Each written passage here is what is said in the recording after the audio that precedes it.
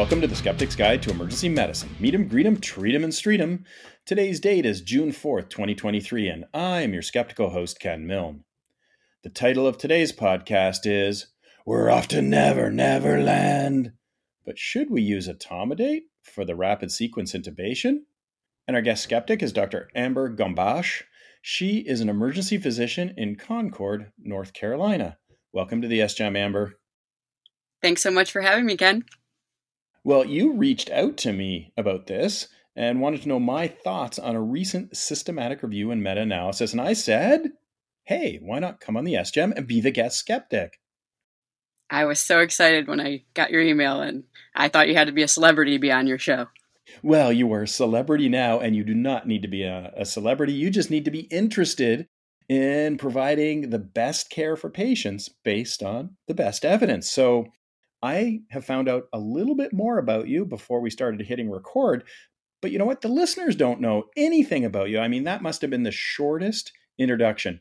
She's an emergency physician. Okay, at least we know where you are. So, hey, can you tell us a little bit more about yourself? Well, I just graduated from residency at Metro Health in Cleveland, Ohio, and moved to Charlotte, North Carolina.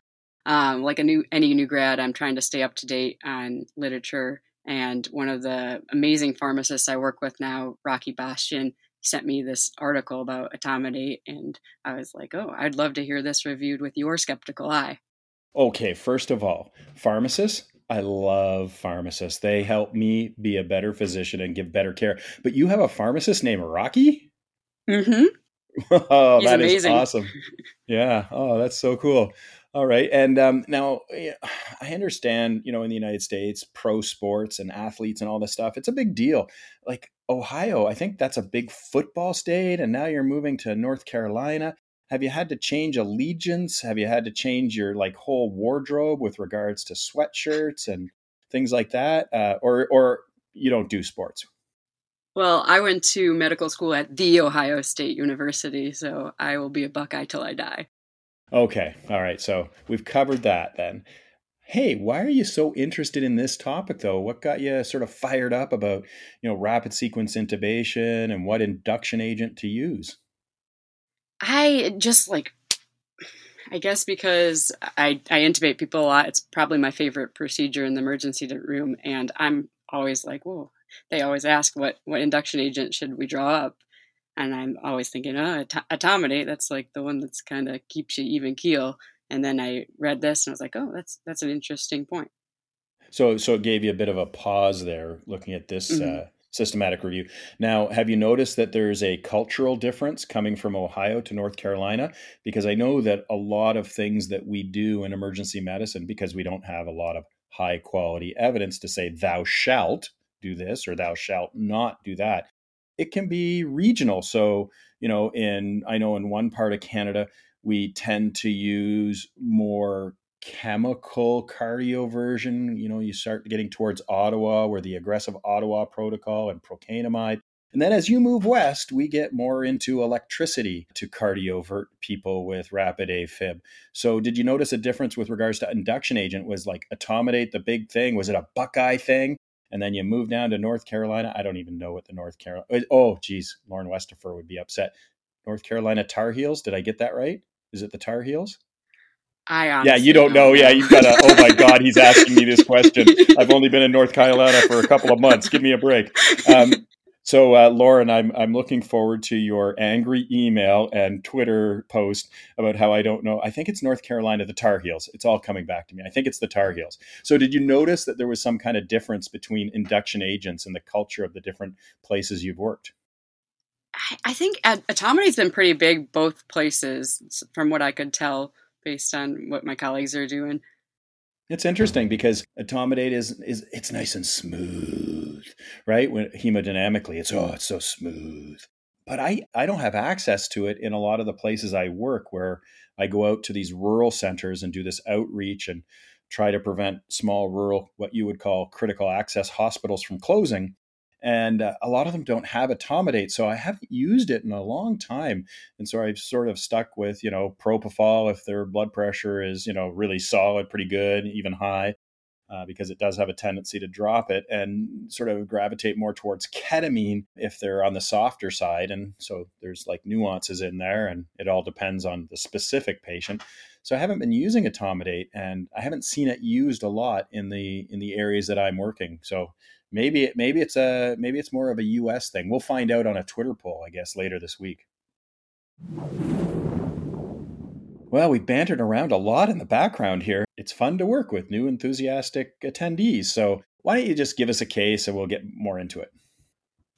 You have a critically ill patient that you are preparing to intubate and wonder if the use of Etomidate as your induction agent increases mortality.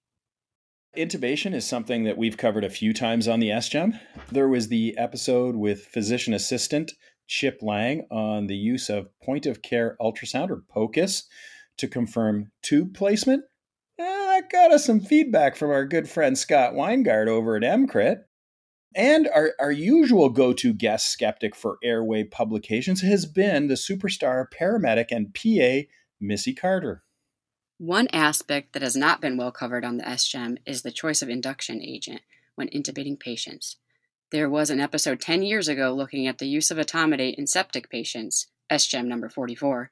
It was a systematic review and meta-analysis reporting an associated increase in adrenal insufficiency and all-cause mortality with the use of Etomidate to intubate septic patients.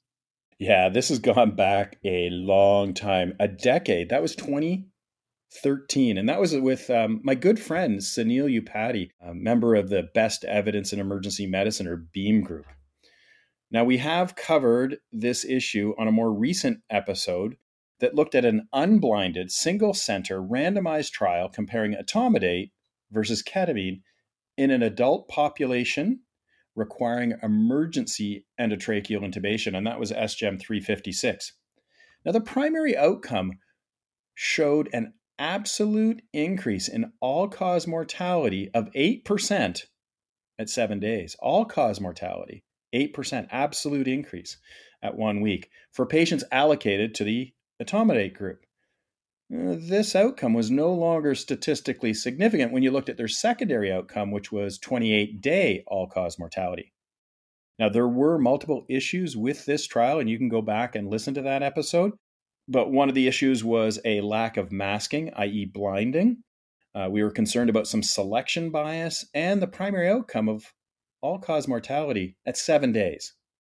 Etomidate is often used as the induction agent in critically ill patients due to its fast onset and hemodynamically neutral nature. Smooth. However, it is hypothesized that Etomidate may increase the risk of organ dysfunction and death by the suppression of cortisol production through inhibition of 11-beta hydroxylase. This goes back to at least 2009, the Ketested study. That trial found that in a critical care setting, there was an increase in adrenal insufficiency in the group receiving Etomidate. And there have been multiple randomized trials now studying the effects of Etomidate as an induction agent on adrenal function and mortality. These studies have reported mixed results, with some finding a statistically significant increase in mortality. There was another systematic review and meta-analysis published 2 years ago, back in 2021, that reported an associated increase in adrenal suppression and mortality with Etomidate.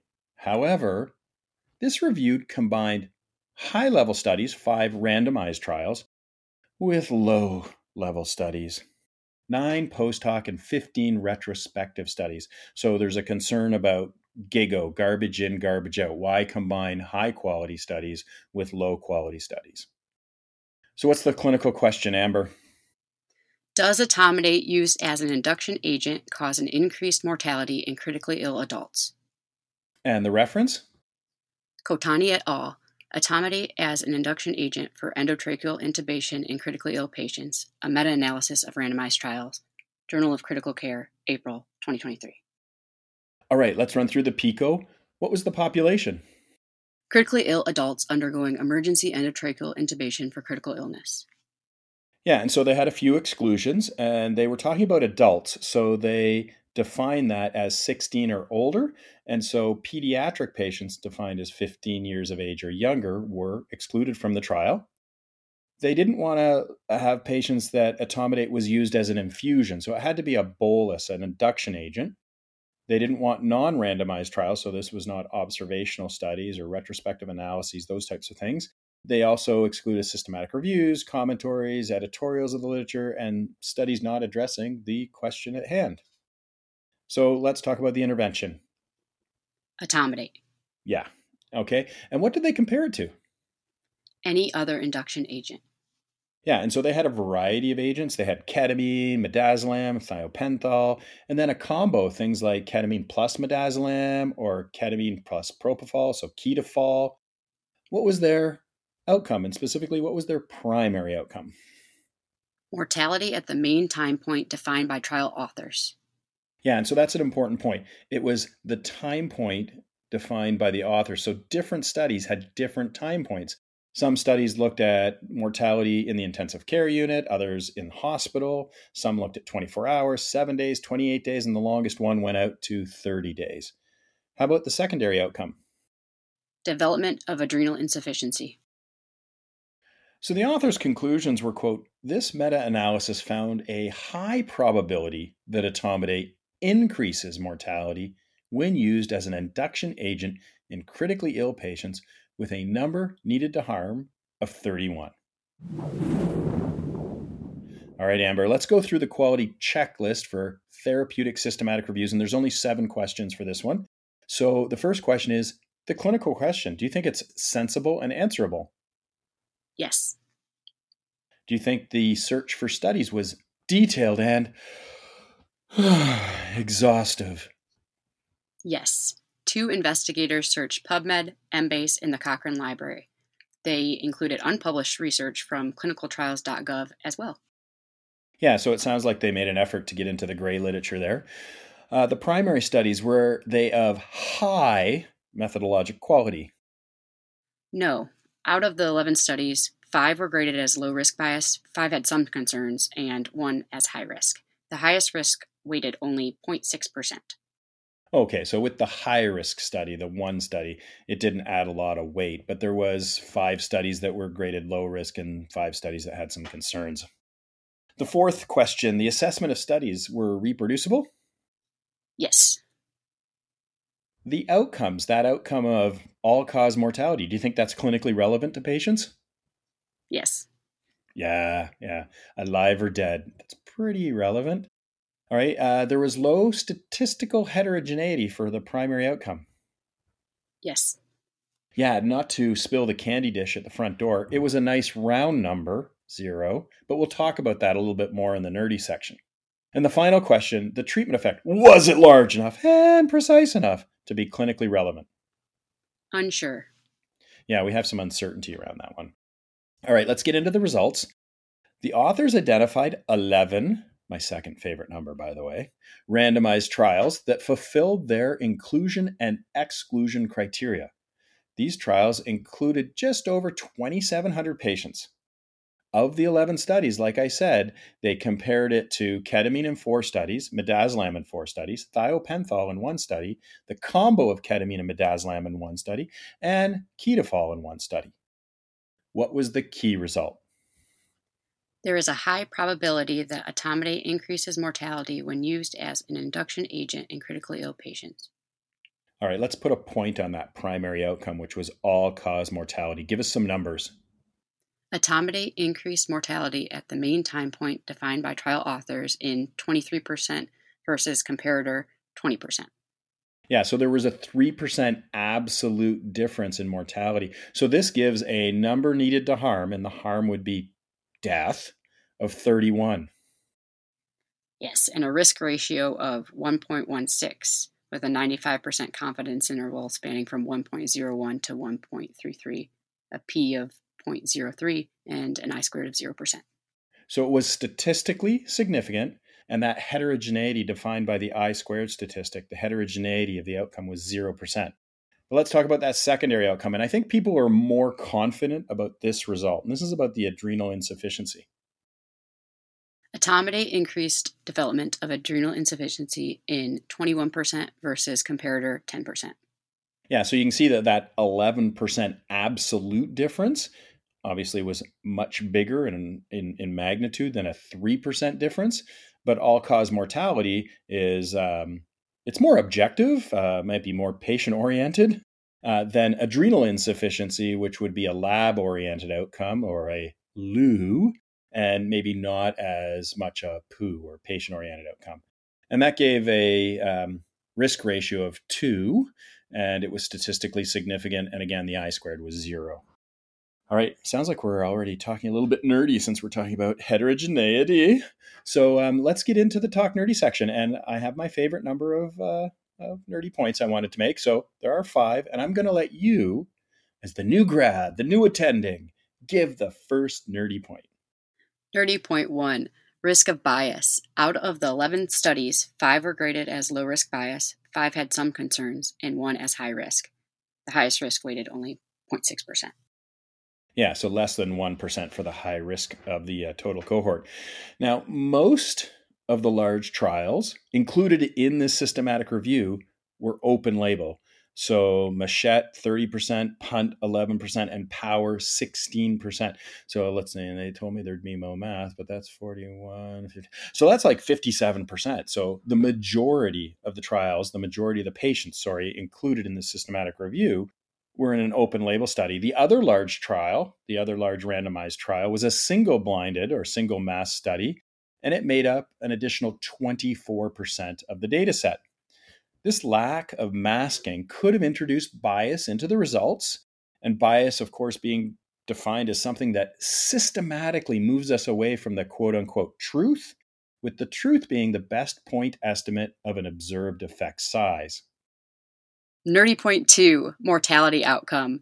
The included trials used a wide range of time points for all-cause mortality. It ranged from as short as 24 hours in the Powers 2021 study to as long as 30 days in the Driver 2014 study. 5 studies were hospital mortality, and 1 study was intensive care unit mortality. The authors did request mortality data at a longer time point from original trials, but unfortunately did not get responses. Yeah, that is unfortunate. I wish authors would be a bit more responsive when they get people interested in their data and that they could share it. All right, so nerdy point number 3, loss of statistical significance. If you include the secondary outcome of 28-day all-cause mortality data from the Machette trial, which represented 30% of the systematic review data, the statistical difference goes away. That risk ratio was 1.07, but that 95% confidence interval spanned the line of 1 or no statistical difference. And we'll put a forest plot in there for you to see that actual data. It's good to remember the potential biases in the original trials. We already mentioned that the Machette trial was an open-label trial. There were additional concerns of it being a single center with the Code Blue team being run by anesthesiologists. The patients in the Machette trial were also not included consecutively.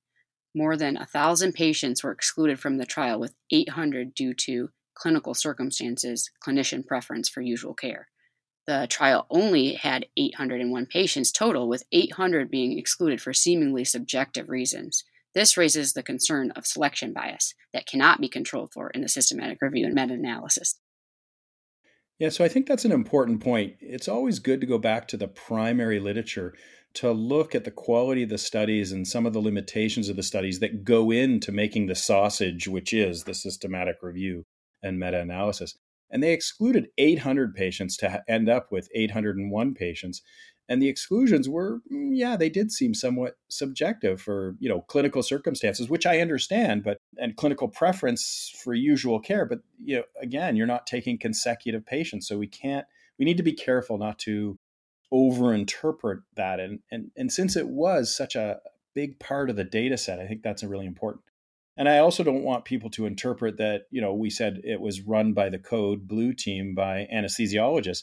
That's just the data point, because we're talking about what we're going to do in the emergency department, and running a code by anesthesiologists in the hospital somewhere in the ICU or not in the emergency department may introduce some external validity things. But there's also one other issue that I wanted to bring up on this third nerdy point, and that was the issue of survival and survival with good neurologic function. Because we saw in the Paramedic 2 trial, and if people remember, the Paramedic 2 trial was a 2018 New England Journal of Medicine publication, randomized control trial, placebo control trial, and it reported an increase in survival to hospital and survival to hospital discharge in patients with out of hospital cardiac arrest, or OCAs.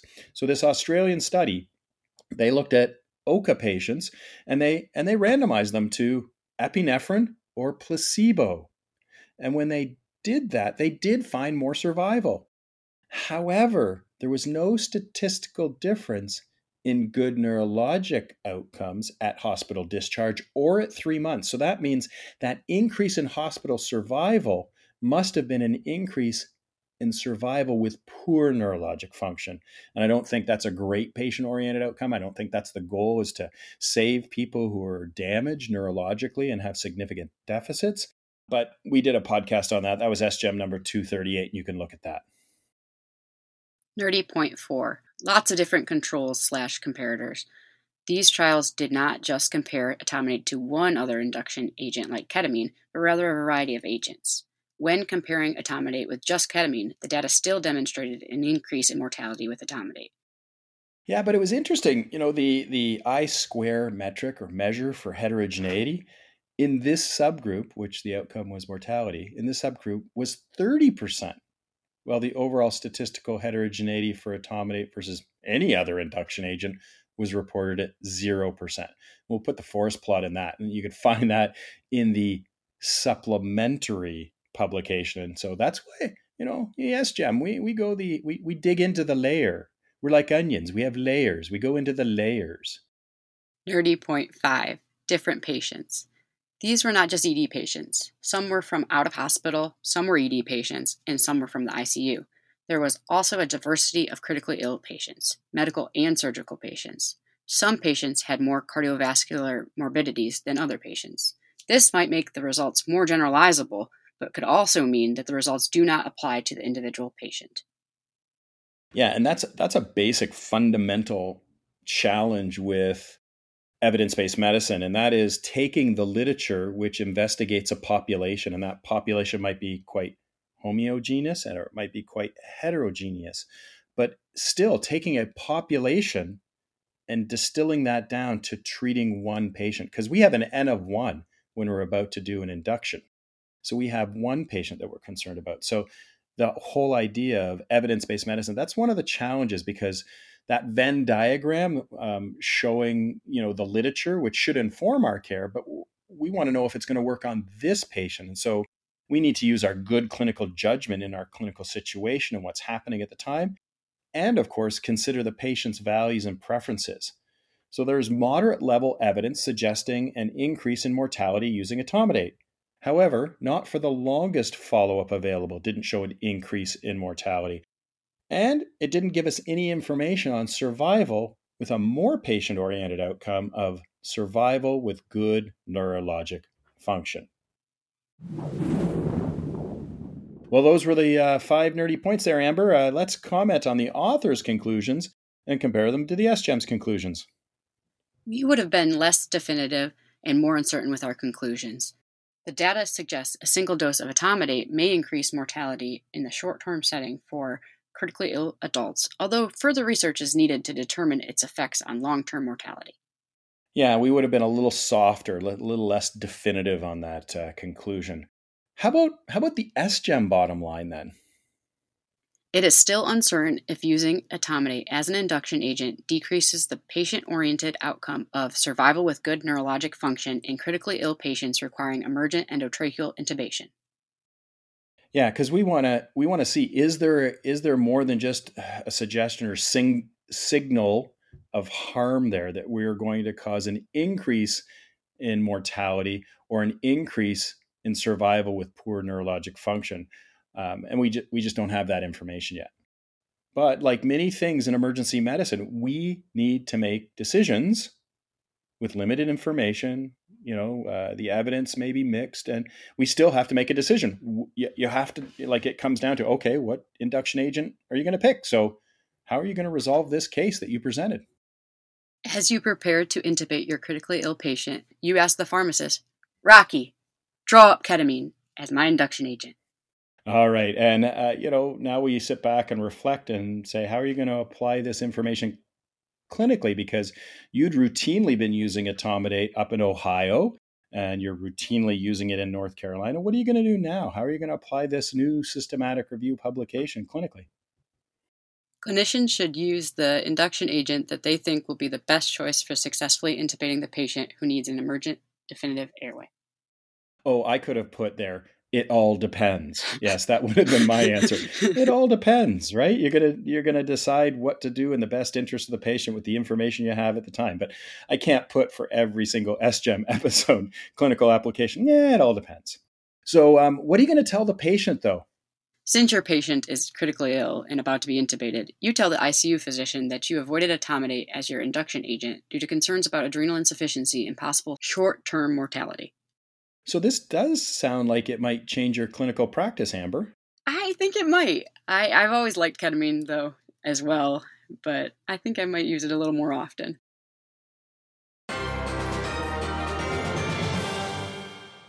All right, well, it's time to announce the Keener contest winner. Last week's winner was Matt Gobo.